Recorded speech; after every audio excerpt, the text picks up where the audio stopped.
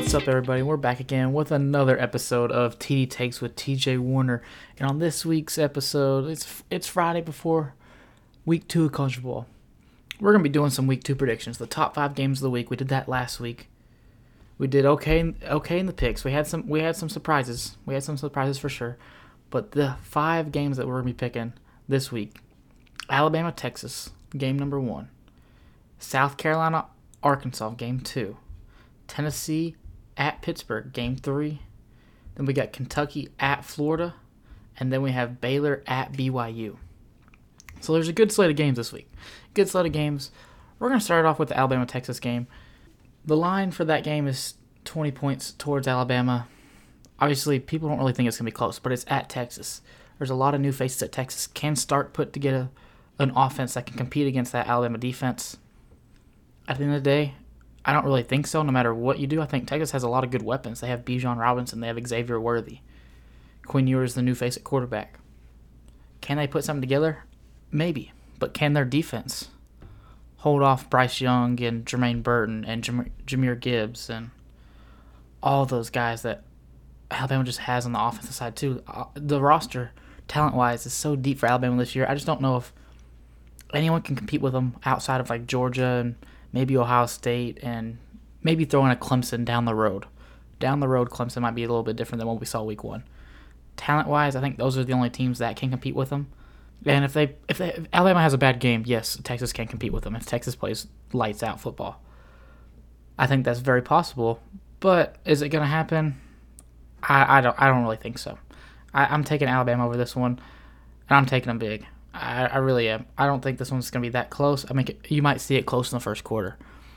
But by the time halftime comes around, especially the start of the third quarter, it's going to start getting out of proportion. Bryce Young's just going to blow this game up really quick. And Nick Saban's going to get another win under the column under his other coaching staff since Stark coached for him the year before. So I'm taking Alabama over Texas in Week 2, Game 1 of my predictions. Next up, we have South Carolina at Arkansas. And everyone's saying, South Carolina, watch out. This might be a trap game for them. Well, Arkansas didn't look great against Cincinnati, in my opinion. That's just me. I don't think Cincinnati's a top 25 team. I really don't. I think KJ Jefferson ran the ball effectively when he needed to, but he got a little bit banged up. I don't think that Arkansas defense, I don't trust them as much as I thought I did. I really don't. On South Carolina, on the defensive side of the ball, they looked shaky at the beginning against Georgia State. They didn't look too great either. These are two teams I expected to be a little bit better, especially Week 1. But I understand it's a lot of new faces at certain positions, and you got to get your feet back under you.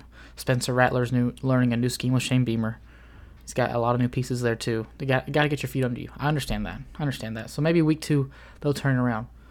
If you're a South Carolina fan, you saw 2 block punts for a touchdown last week against Georgia State. You're hoping you can really turn this game around, special teams as well. Because if Arkansas is able to run the ball effectively, especially with KJ Jefferson as well, this game could get ugly. Because I don't know if I exactly trust Spencer Rattler's decision making just yet, even under Shane Beamer's scheme. I don't know if I trust Spencer Rattler and the certain decisions that he makes during the game. It just kind of throws me for a loop sometimes. Like, why did you throw that ball, or what are you seeing in that situation? And I don't understand that part of his game yet. I don't know. Maybe he turns around against Arkansas. They're ranked 16 this week in the AP poll. He's trying to prove himself. If Spencer Rattler plays a great game, he's thrown into possible, I guess, top 10 Heisman candidates. I wouldn't say a for real Heisman contender, but he's thrown up there maybe almost to the list type thing. If he has a great game against Arkansas and they go into Fayetteville and upset him. But I'm still trusting KJ Jefferson because he's got the experience at his team, and he does have the better team, I feel like, around him.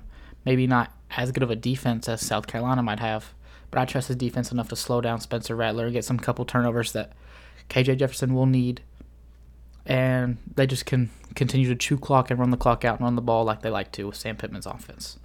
I'm taking Arkansas over South Carolina. So, 2 games, Alabama over Texas, Arkansas over South Carolina. And we get to the third game. This third game's a lot more intriguing than the first 2, I think. Tennessee at Pittsburgh. Tennessee wants redemption last year for what Kenny Pickett and Jordan Addison did to them in Knoxville. Will they get redemption?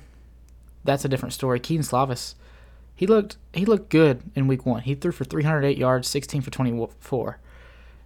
Pitt already came out and said that they're not going to throw the ball nearly as much as they did last year, and we saw that week 1. We definitely saw that at week 1, but I think they need to trust Keaton Slavis a lot more in this game, especially if they can get the ground game running and throw play action off of that. I think that's going to be dangerous for Pitt. Do I think Pitt's the 17th ranked team in the nation, though? I do not. After I've seen West Virginia compete with them, after West Virginia really had that game in the bag, and then the receiver that was playing great for West Virginia just had a ball go through his hands, and it was a pick six because of it. I don't really know if I think Pitt's the better team here talent-wise. I trust Hendon Hooker in the Josh Heupel offense. I really do. I think that's going to be a fast-paced offense. I think Pitt's going to need to really slow the ball down when they have the offense, though, so their defense can get some rest. If Pitt can control the clock and stuff, I think they have a really good chance. But even at their home stadium, I'm taking Tennessee and Hendon Hooker. I think they looked great against Ball State. I mean, at the end of the day, it is Ball State. I understand that. Pitt played West Virginia. It's a completely different matchup. I trust Josh Heupel and what he's going to do based off of that Pitt-West Virginia game. Seeing what works, seeing what doesn't. I really trust how Josh Heupel and Hendon Hooker is going to adjust to their game plan because of that. And I think Tennessee does come out on top. They start out 2-0 this year. I think they get a great win at Pitt. At Pitt, that makes a difference. That's what really got me going back and forth. I know Tennessee's favored by 6 points this game. I think they're going to cover that, though. I think they're going to win by a touchdown. So, not trying to throw out little side bets, but if you're going to put money on that game, I would take Tennessee to cover the spread. So, game number 4 we have up here. Probably one of the most intriguing games. We have 3 ranked matchups this week. The last 2 games here on the list are definitely the most intriguing, no doubt about it. This one could definitely be the best game of the week. It's Kentucky at Florida, in the Swamp again. The Swamp hosts 2 straight big games to start off the year. They host 7th ranked Utah week 1, and we all know how that went. And then they play 20th ranked Kentucky week 2. Florida shot out of a cannon. They went from unranked to 12th in the AP poll. I mean, in the TD Takes poll, they're not in the top 15. They're lurking just outside. But if they win against Kentucky, they're going to jump up very high up into that top 15 for sure. What do I think is going to happen out of this? I think it's going to be a great quarterback duel. I think it's going to be Will Levis versus Anthony Richardson. But after watching Florida week 1, who is the Florida leading rusher, you might ask? Well, I can tell you, it's Anthony Richardson. He had 11 carries for 106 yards and 3 touchdowns. On the ground with his legs. Is Kentucky going to let that happen? Heck no. They're going to be spying him all game long. If you're smart, you're spying him because he's making stuff happen with his legs. And Utah just, for some reason, didn't have the speed to cover sideline to sideline. This is different. This is SEC-type speed. Kentucky's going to have the speed. They're going to have the mindset. If they slow down Anthony Richardson with his legs, they're going to have a chance in this ballgame. And I think they're very well going to do that. I think Will Levis is going to do a great job this game, too. In the Swamp, it's going to be a lot of pressure on him. But he went 21 of 32 last week for 303 yards and 3 touchdowns. I know it was against Miami, Ohio. I understand that. But I really trust Will Levis in this situation. I think he's going to prove all the preseason hype he got about being an NFL draft prospect. I don't think he's a top 5 NFL draft prospect, maybe. But I think he might prove that to people that he can be. He's got the ability to be. Especially getting a big win this weekend in the Swamp. I'm taking the Kentucky Wildcats over the Florida Gators. Some people that I know closely are going to be mad at that pick, but I'm taking Kentucky over Florida this week in the Swamp. I don't know if Florida can go back-to-back. Some people are saying it's a fluke. I don't really think it's a fluke. I think Florida's a lot better than what I anticipated they were. They definitely shocked me winning week 1. Even though Utah had a chance to win it late in the game, they definitely shocked me. I still think Kentucky is going to come out on top here. I think this game's going to be close, though.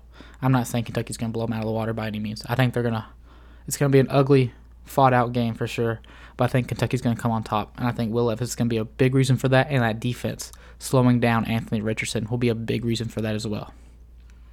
This last game we got, probably my favorite game of the week, even though some people down the South won't think so because it's not SEC games.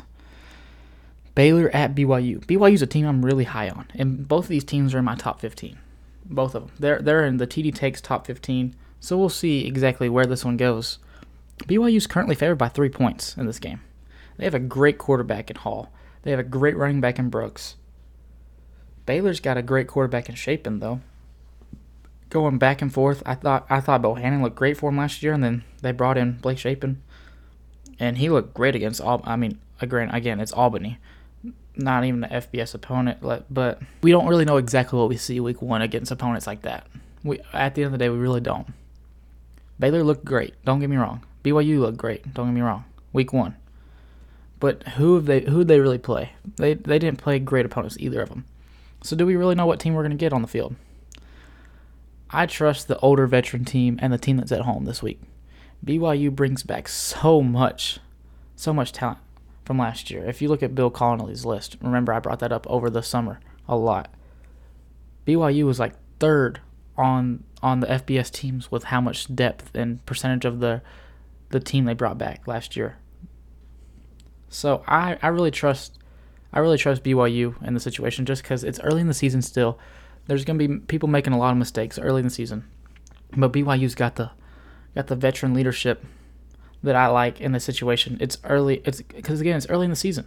I don't know if Baylor with all these new faces, because Baylor was one of the worst teams on that list. I don't know if Baylor with all these new faces are going to have it all figured out. I know they look great 69-10 against Albany.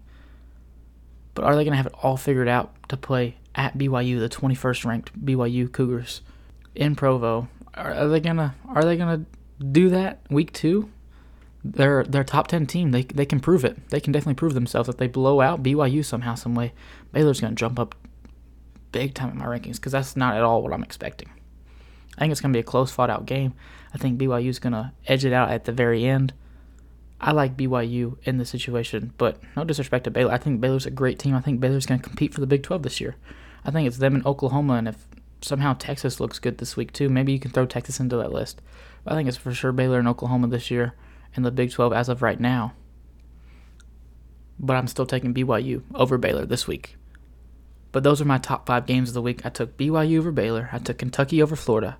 I took Tennessee over Pitt. I took Arkansas over South Carolina. And I took Alabama over Texas, which is... I threw them in there as a top 5, even though the line's 20 points. College game days there. Big noon kickoffs there. Everyone's there for that game because it's 2 historic programs. But those are the top 5 games of the week. Those are TD Takes games of the week. We'll see how I do this week. Hopefully we go 5-0. Last week we didn't go 5-0. We went 4-1. We want to go 5-0. Utah kind of messed us up on that. Utah over Florida. Pick that. Florida. Utah had a chance to win at the end, but didn't. Florida came out on top. Definitely should have seen a closer game. I thought Utah was going to handle business, but they were not ready for that action in the swamp. Had Florida a top 5 game again this week. I went against them again. Hopefully Florida doesn't ruin my 5-0 streak again this week, so we're going to be hoping for that. But that is all for this episode of TD Takes with TJ Warner. We had week 2 predictions, and we're going to be having another episode here in a couple days, so be on the lookout for that. So I hope you guys have a great rest of the day. Be staying tuned for what's to come with this podcast with TD Takes with TJ Warner. Hope you guys have a great rest of the day.